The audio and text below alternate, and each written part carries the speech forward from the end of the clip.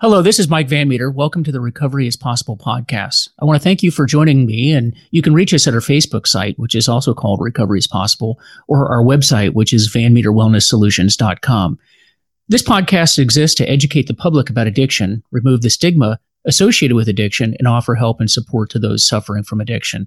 So today we're going to be talking about early recovery, and we have a special guest, Katrina from Florida. And I met Katrina, and when I say met Katrina virtually, I've never actually met Katrina in person. You know, we're in the COVID times here, and I'm in the Washington, D.C. area, and she's down in Florida. And if I recall correctly how we met, because it's actually kind of become blurry to me. Those of you that listen to this podcast, remember there's a gentleman named Mark DeBona. He was interviewed earlier on this podcast. And I believe, Katrina, you met Mark somewhere in Florida, and through a series of events, he referred you to me, and we've developed an online relationship. And in fact, you've attended online meetings up here in Virginia, where I live. And so Katrina is going to talk about her early sobriety, because, folks, guess what? Katrina just hit 30 days clean and sober. And if you are new to recovery, that is a big deal. It really is. I know in my own recovery journey, it took me about a year to get 30 straight days. I'll be honest with you. I think getting 30 days was much, much harder than getting to 9 years where I'm at now. And it really is just as tough. And so, Katrina, welcome to the program. Thank you. Thanks for having me. Yeah. So, you know what? I will just throw it out there for the audience.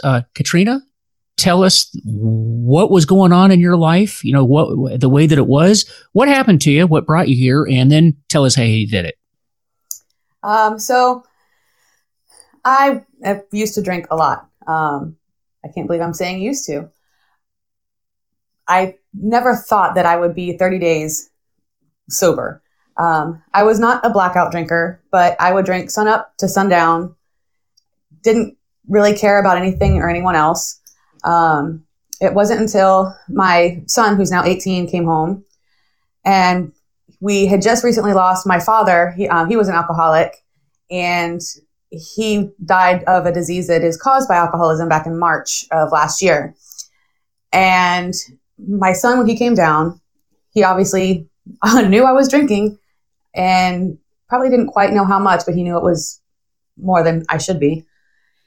And he came with me to my church one Sunday and sat down with my pastor and told him that he was worried about his mom, about me dying like his grandpa did.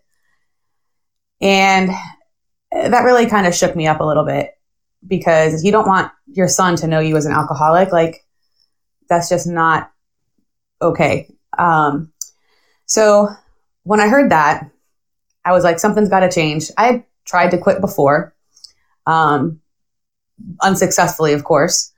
Like it says in the big book, you know, you can go out and try to slow down your drinking. You can set your number of drinks. You can say, okay, I'm not drinking this day. Yeah, none of that works. I'll tell you guys that right now. Mike, I even remember you telling me that, yep, you can continue with your research and development, but, you know, it's not going to work for you. Yeah, that's right. The R&D department of AAA. It doesn't work that way. And nope, not at all. So I, like Mike was saying, Mark DeBona was a friend of mine, or is a friend of mine. We used to work together. He worked for the sheriff's office. I worked for the local police department. And I talked to him, and he hooked me up with Mike, and Mike and I talked on the phone several times. And I am very stubborn and hard-headed, and I was not going to go to AA. I was like, it's not for me, not going to work. Well, Mike had told me that this disease is going to kill me, and I had to understand that. And that kind of hit home, especially with my dad's death. So I was like, well, what do I have to lose? If it works, great. If it doesn't work, what have I missed? And so I went to my first meeting. It was okay. Like, I'm sure everybody out there who's, you know, new to sobriety and new to AA, you're not quite sure what it's all about. You know, you see people sitting around drinking coffee, you think that's like some magical Kool-Aid or something, you know? I don't know. Well, it is. I sure was like, well, I don't know.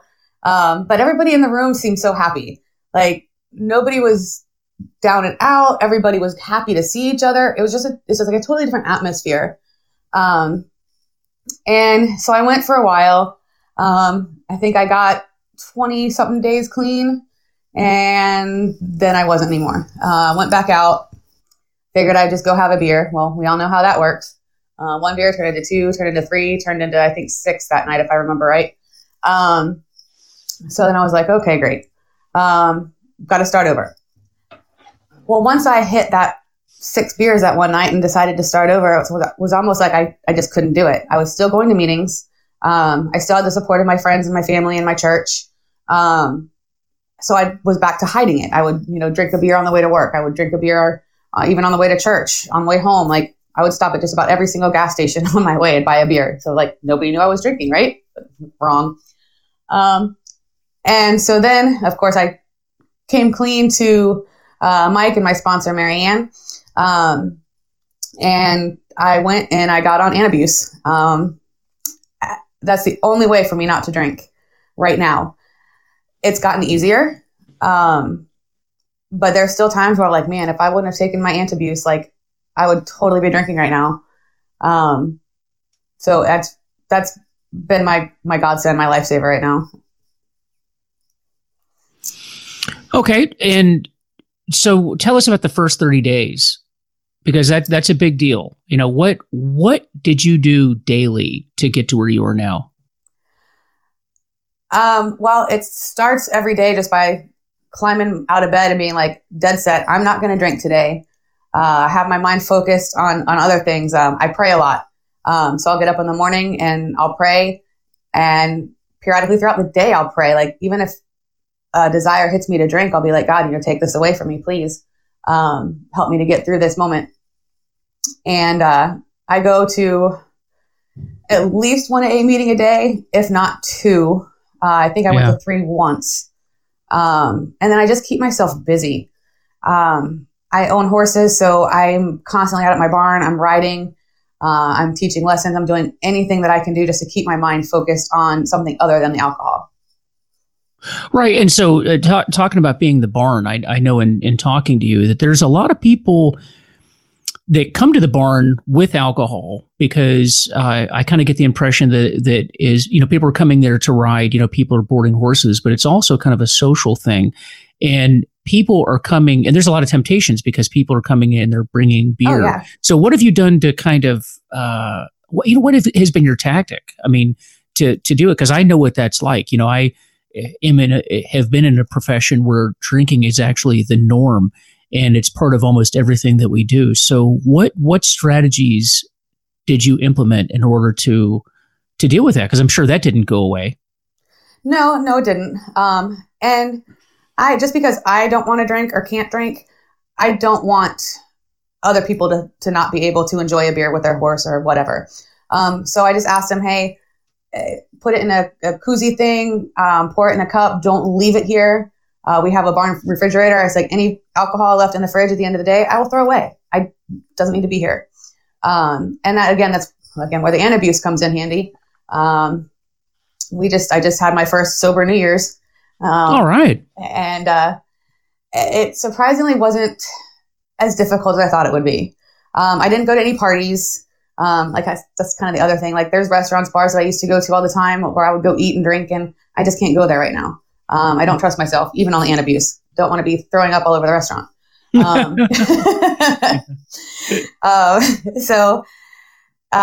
Year's Eve, it was just a small group of us, and we just watched the fireworks from the barn. And one of the girls out there had a bottle of champagne. She's like, hey, I got some Moscato. If you want some, there's champagne glasses in there. I'm like, nope, I'm good. I'll take a champagne glass and pour my Diet Coke into it. That works. And I didn't really think about drinking. The bottle was right there, and I really didn't want it.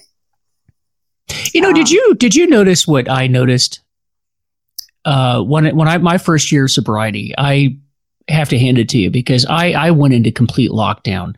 I know that people are really stunned by this lockdown with COVID, but I had actually done that to myself, self-induced lockdown my first year of recovery. I didn't go anywhere. I didn't go to parties. I didn't go to dinners. We did Christmas and Thanksgiving, New Year's Eve celebrations, all of that. I did it at home, and I went to lots and lots of meeting, and I read everything recovery related I could get my hands on. That's what I chose to do. At a certain part, there's certain things that we all have to do in recovery to get, but then you take all of the traditions, all of the suggestions, but then boil it down to how you operate mentally yourself.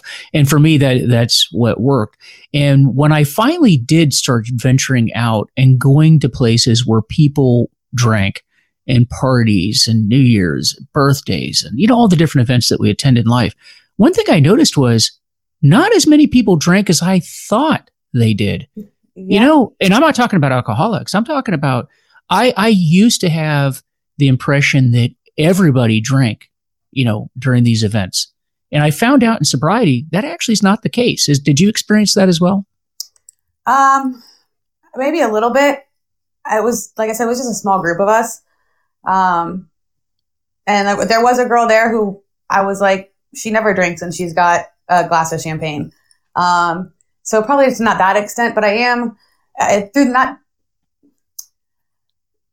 the holiday thing, the New Year's Eve, I didn't notice it as much, but through my day to day, I do. I'll just amazed at these people are out here having dinner and they're not drinking a beer, or they're not having a glass of wine, or, how does that happen? Or did you happen to notice that even if they did, let's say they had a beer or a glass of wine, maybe they didn't even finish it? Oh, yeah, right. Which I always thought was alcohol abuse. Exactly. That's abuse. I never understood that, but it really changed my perception. I think growing up, I just had the impression that everybody drank. And the fact is that they don't. There's a lot of people that don't drink for a lot of different reasons.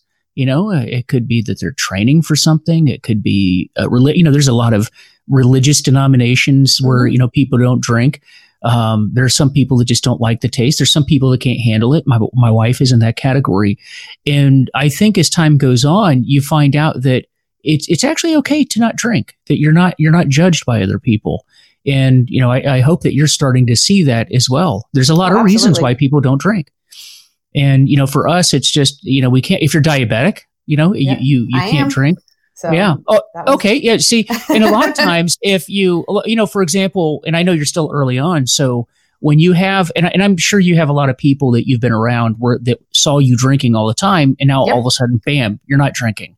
And when people come to you and they say, "Hey, Katrina, I noticed you're not drinking anymore." For those of you that are new to recovery, one of the things, if you don't feel comfortable with just coming out and being honest with people, what you can do is you can say things like, "Well, I'm diabetic, and my doctor said I really need to stop drinking because it affects my diabetes," which it does.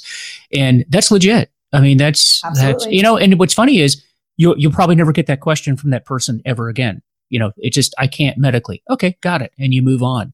I think that I have found in my experience in sponsoring people that, people really stress out about, what do I do when I go to that event that I used to drink a lot at, and now I'm not drinking at all? What do I tell people? Well, there's a lot of things you can tell people, right? Would you agree with that, Katrina? Oh, yeah, absolutely. Like Friday night, I went to my first rodeo and competed with a friend of mine. Oh, wow. And again, horse shows, rodeos, whatever, you equate it to there's going to be alcohol. And of course, my best friend knows that I'm not drinking anymore. So it helped to have her there with me. So we're walking around, "Oh, you want a beer?" And I'd be like, "No, I don't," but she might. Yeah. So it's very helpful to have somebody else that knows what you're going through. And first, I didn't want anybody to know I was an alcoholic because of the whole, like you said, the stigma that comes with it. It's whoa, that's a bad thing. Right. But it's really not. People that don't know about the disease and don't know how it works, they don't understand how our mind operates. So even if you tell somebody, I'm not drinking because of some mental things, well, we're not lying. No, not at all. And there's several answers you could give somebody as to why you're not drinking. Or I've told somebody that, I just decided I don't want it anymore. Yeah, nothing wrong with that. Nothing wrong with that at all. And another tactic that you can use, like when you went to the rodeo, is actually have something in your hand, a cup or a can, or, because a lot of times people will ask you if you want a beer or if you want a drink because they notice you don't have a drink in your hand. So if you have a Coke or, coffee, whatever it is that you want, and you have it, it's kind of like that void is filled, and they don't go, you're not going to, it's less likely they're going to come to you and say, "Hey, Katrina, do you want a drink?" Because they'll see that you already have a drink, and a lot of times, people don't know what's in the drink. They may just assume that it's alcohol, or, if you're drinking a cup of coffee, you could say, "Hey, no, I'm driving home tonight." There's a lot of legitimate reasons.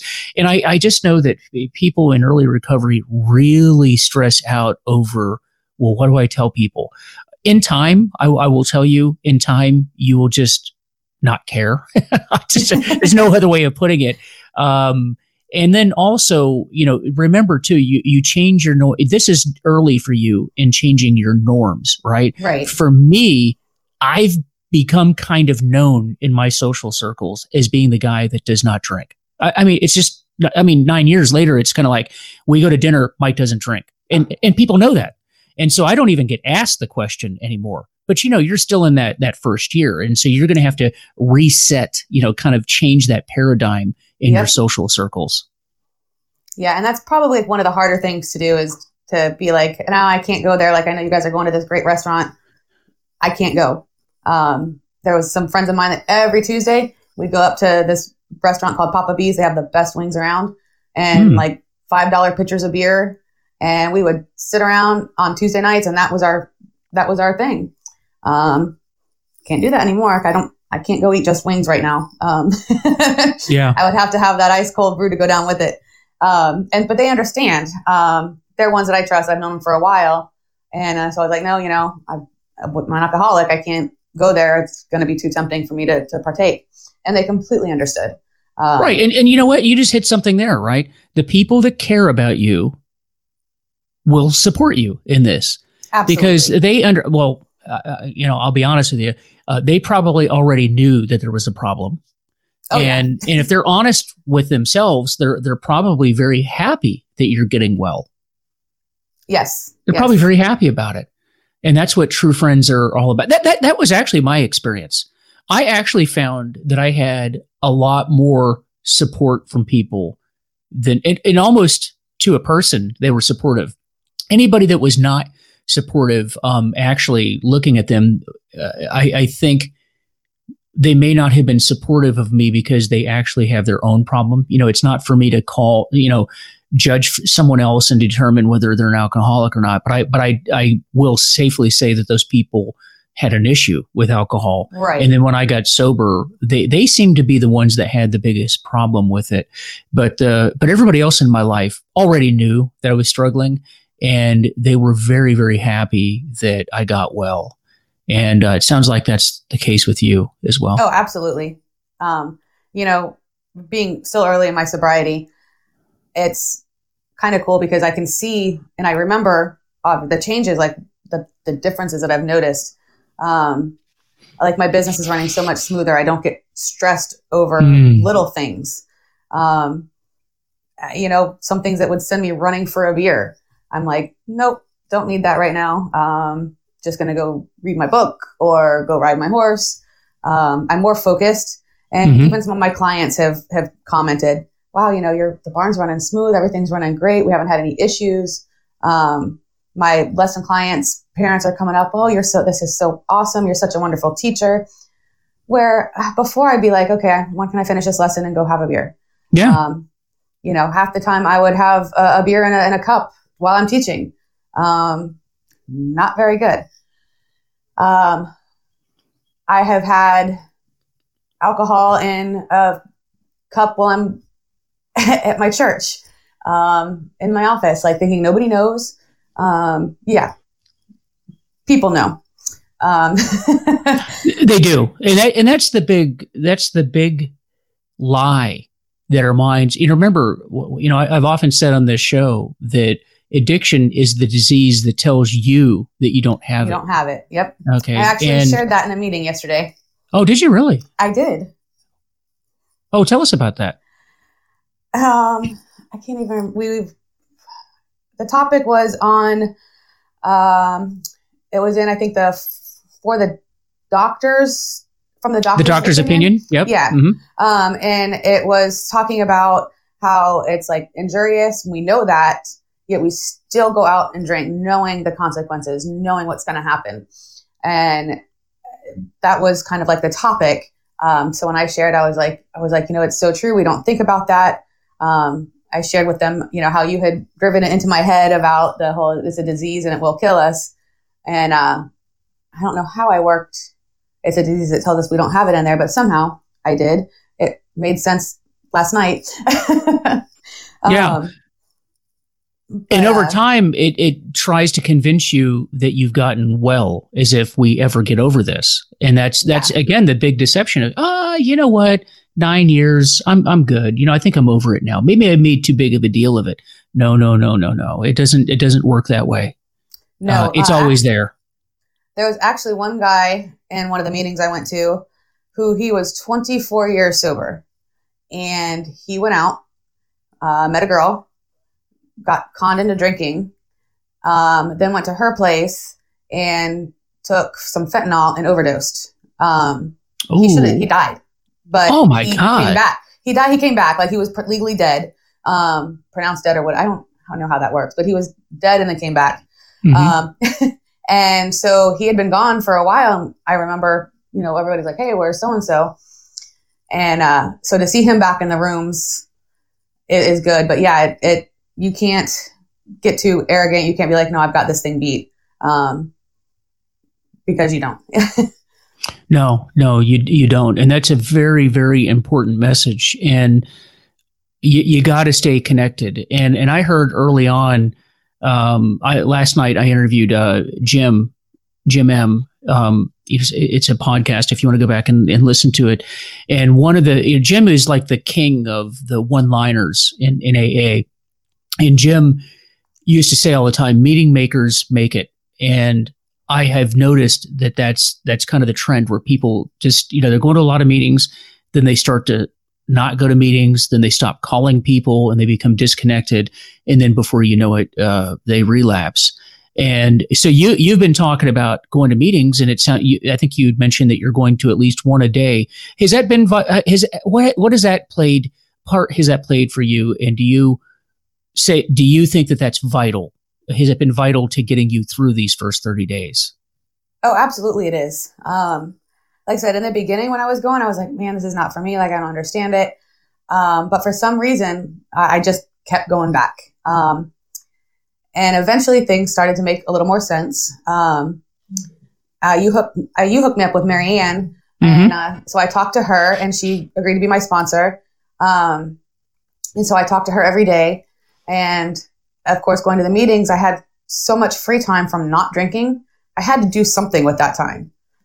So do I go sit at home by myself? Do I hang out at the barn by myself? Do I go out with some friends and have a few drinks? No, I'd go to an AA meeting. And until you quit drinking, you don't realize how much time you actually spent drinking. Mm-hmm. Yeah, that's true. It's true. You just notice I have like this huge gap in my day. What am I going to do with it? Mm-hmm. So, you go to AA meeting, and then just the people there that you meet, everyone is like super welcoming. Nobody judges you. Nobody's going to be like, you're not as bad as we are. You're worse than we are. There's none of that. No. And everybody's open, and honest for the most part. Like some of these things that go around the rooms that people share, you're like, wow. And I was one of those where I'm like, I'm not sharing. I'm not saying anything. I'm kind of very much to myself. And that's, I guess, kind of what the alcohol did too, because alcohol makes you want to isolate. Mm-hmm.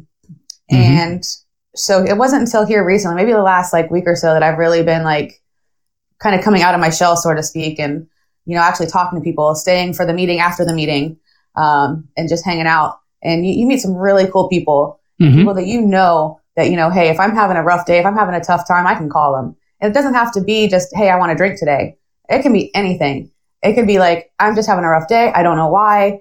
My car broke down. My dog died. Whatever. There's somebody that's always going to be there for you. That is absolutely true. That is absolutely true. Very welcoming group. I have to tell you, my closest friends right now are in AA. Absolutely, my closest friends. Yeah. And I will tell you this, that even, professionally, we help one another. After I retired, from law enforcement, and I worked for another company, and then COVID hit and we all got furloughed. It was somebody that I met in the rooms of AA that helped me get employed again. And when I say help me get employed, it was like the next day I was working for another company. I mean, it's amazing the people that you meet and the contacts that you meet and the help that you're given. Yeah. Very, very supportive. And one thing I have to say about you is I really appreciate how you had those early struggles, which is very, very typical, but you listened.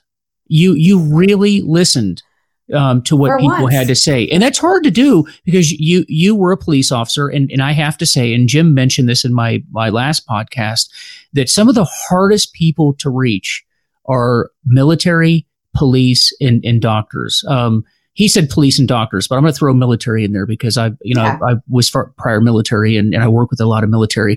And there's just something about these professions that cause us to not be willing to listen like other people can. And I think that's just because in those professions, we are trained to be the people that others go to for help. And you are conditioned to never give up and never surrender, and you can defeat anything. And that's great. That's absolutely necessary in those professions.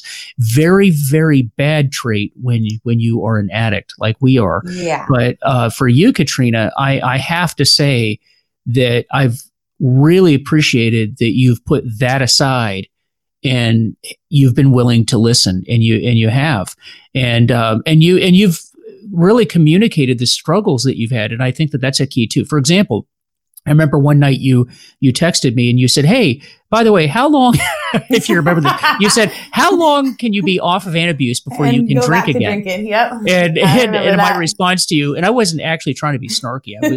I just wrote back, and because I've learned, I've learned in my own walk that, I'm not going to, hey, I know why you're asking the question. And I'm not going to contribute to that. You'll just have to find out on your own, the way that I did. I wasn't willing to risk that. No. Hey, but here's the thing. But you asked the question. You see, the difference between you and I is in early sobriety, I didn't ask that question. I had to. You're talking about how you were hard-headed. I'm even more hard-headed, and I didn't even ask the question. I just went out and found out. Oh, yeah, these guys are right. If you drink on Antabuse, bad things happen. I had to find that out on my own. But you asked the question, which is phenomenal. Yep. Yeah. I'm not one to I don't want to get sick. So. Yeah. It's just, I'm so proud of you because this is a big, big accomplishment. And I know you're excited about it. You sent me a picture of your coin and rightly so. Well, do you not agree with me? This is one of the toughest things that you've done in your life, isn't it? Oh yeah, absolutely. I never realized it would be this hard. Now here I am, I'm meeting with a therapist. I have a psychiatrist. My doctor knows what's going on. And I never realized that I would have to be on like a bazillion different medications just to be able to not drink. One of the things that really hit me too is when I picked up my prescription for my Antabuse. It's like, this is a medication used for chronic alcoholism. Well, I think that's when it finally like kicked in that, hey, you've been saying you're an alcoholic, but now you really know you're an alcoholic. Yeah. Because it says it right there. Yep, exactly. Yeah. Well, and what you're learning too, you're talking about the medications. The good news is that doesn't last forever. But really, what that's a sign of too is that when you drink chronically, you do a lot of damage. And for those listening, those that are new, maybe you're thinking about getting well, you got to understand there's a lot of chemical and physiological imbalances that go on in your body. When you drink like that, there's vitamins and minerals that aren't even absorbed into your body. Even if you take them, for example, you could be taking vitamin supplements, but not all the vitamins aren't even being absorbed into your system because of the alcohol. For example, the B series of vitamins are not even absorbed. And B1 and 3, one in particular has to do with neurological functioning of your brain, meaning rational thought. It's not even being absorbed. And then let's be honest, when we're drinking that much, most of your caloric intake for the day is alcohol. It's not even legitimate food, or certainly not anything that's nutritious.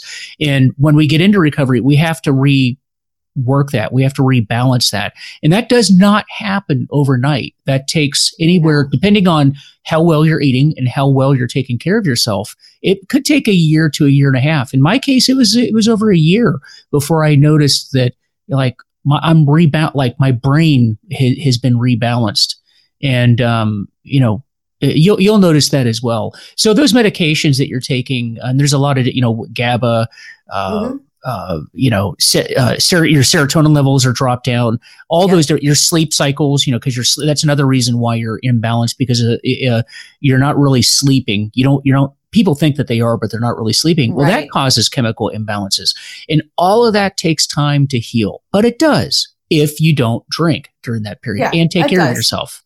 It does. Like even just this first 30 days, I've noticed I'm waking up in the morning and I'm not like, oh, I got to go to this and then I can go back and take a nap.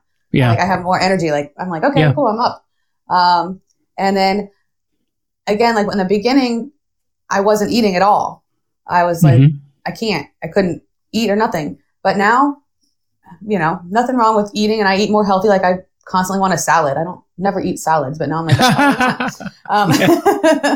and I can only see that it's going to get better from here on out as long as I stick to the program and do what I'm supposed to do and work at it. I'm going to make it.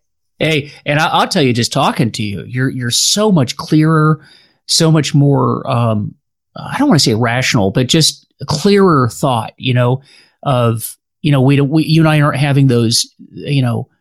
Gerbil wheel type conversations, people, no. And I'm sure you've seen this at meetings where, people in very early recovery, it's like this kind of hamster wheel type conversation where the same things over and over and over and over again. It's like they're locked on one thought process. And I was the same way when I came in, but you're not like that now. I mean, now you're very rational right now. And that's a sign that your brain is healing, your body is healing, and you're getting well. You even mentioned that clients have mentioned the same thing to you. Oh yeah, absolutely. Just that they see a difference, and none of my clients know, that I'm an alcoholic. Obviously, that would destroy my business. But they do see a difference, and they've said it to me, and like my boarders have said stuff to me. Even people at my church have noticed that I'm just kind of happier. I've always been like the one with a smile on their face, but it's never been a real thing. And now it's like for real. So I'm smiling because I'm happy. Unlike before, it was just putting on a mask. So. Yeah. You feel free, right? Yeah. Yeah. You feel free. And the one thing is, you're giving up alcohol, but you're gaining the rest of the world. That's the way I look at it. Yep. And man, I'm so proud of you. Congratulations on 30 days. And I know that we're going to have you back. I want to interview you when you get to 6 months, when you get to a year. Would you be willing to do that? Absolutely. Anything to help a fellow alcoholic. So before we leave here, what do you want to tell people? What if you could have one takeaway for today? What would you tell somebody in early recovery? Maybe there's somebody listening right now that is struggling. What would you tell them? Just keep to it. Find a meeting. It doesn't have to be AA. There's other ones out there. There are. A support group going. You can't do this on your own. You can't do it alone. Like step 1 says we are powerless over alcohol. But I just totally messed that up. Well, one other thing is, what I really like, and I was going to mention this earlier, but I'm going to mention it right now, is I love how several times during this interview, you have mentioned the fact that you're quoting the big book. And again, there's other programs. I'm not, as you guys know, I'm not promoting any particular program. This just happens to be the program that you're using. What it means to me is that in this last 30 days, you've been reading and you've been studying. and you've been absorbing, and that's part of it, right? Part of it's Absolutely. going to meetings to get out of that isolation that you talked about. And then it's doing what you need to do. It's talking to people outside the meetings, which you've done with your sponsor, with me and others, and others, and then reading and learning as much. And that's what I did in early recovery is I tried to learn absolutely as much as I could about this disease. In fact, I know you know this, but for the listeners, I'm actually back in school again. I'm getting another master's degree specifically in addiction. I mean, that's how, I'm learning that to help others, but I'm doing that to help myself as well. And you have to learn as much as you can about this, because there's a lot of garbage information out there. And you've got to learn it. And the more I've learned academically about this disease, the more I'm convinced I have the disease. Yep, do you not agree as you read the big book? Are you not more concerned? I agree 100%. Yeah. A lot of the stories in there, it's like, wow, that was me. Yep, that describes me to a T. Mm-hmm. Don't want to admit it, but yep, that's it. So yeah, absolutely. Wow. Well, what a joy. And I'm so proud of you. And Katrina, just thank you for joining us here today. And, as always, I'd like to say that, and I mentioned this before, we don't represent any group. So don't think that this is a group that's pushing AA. We're not doing that because there are other groups out there that you can be a member of. And if you're struggling, get into a group and start learning about this. Learn as much as you can. So I don't represent anyone other than myself, and the same is true of Katrina. And our only purpose in giving this information is to share with what we have done, because it might help you, because it certainly helped us. And if I've said anything or Katrina said anything that doesn't apply to you or you don't agree with, then just discard it, but try to take something that you can use to help yourself and then others, because that's what we do in recovery. We help ourselves while we're helping you and trying to impart the knowledge that we've gained to get to where we are. And that's all we're doing. If you can apply something that we are doing that will help you in your life, then certainly do that. That's what we want. So with that, please visit our Facebook page, which is Recovery is Possible, and our website, which is VanMeterWellnessSolutions.com. Let me know how I'm doing, and let me know if there's a topic that you're interested in hearing, or if you'd like to be on this program. We'd love to hear from you. And so take care, and we will see you next time. We're out.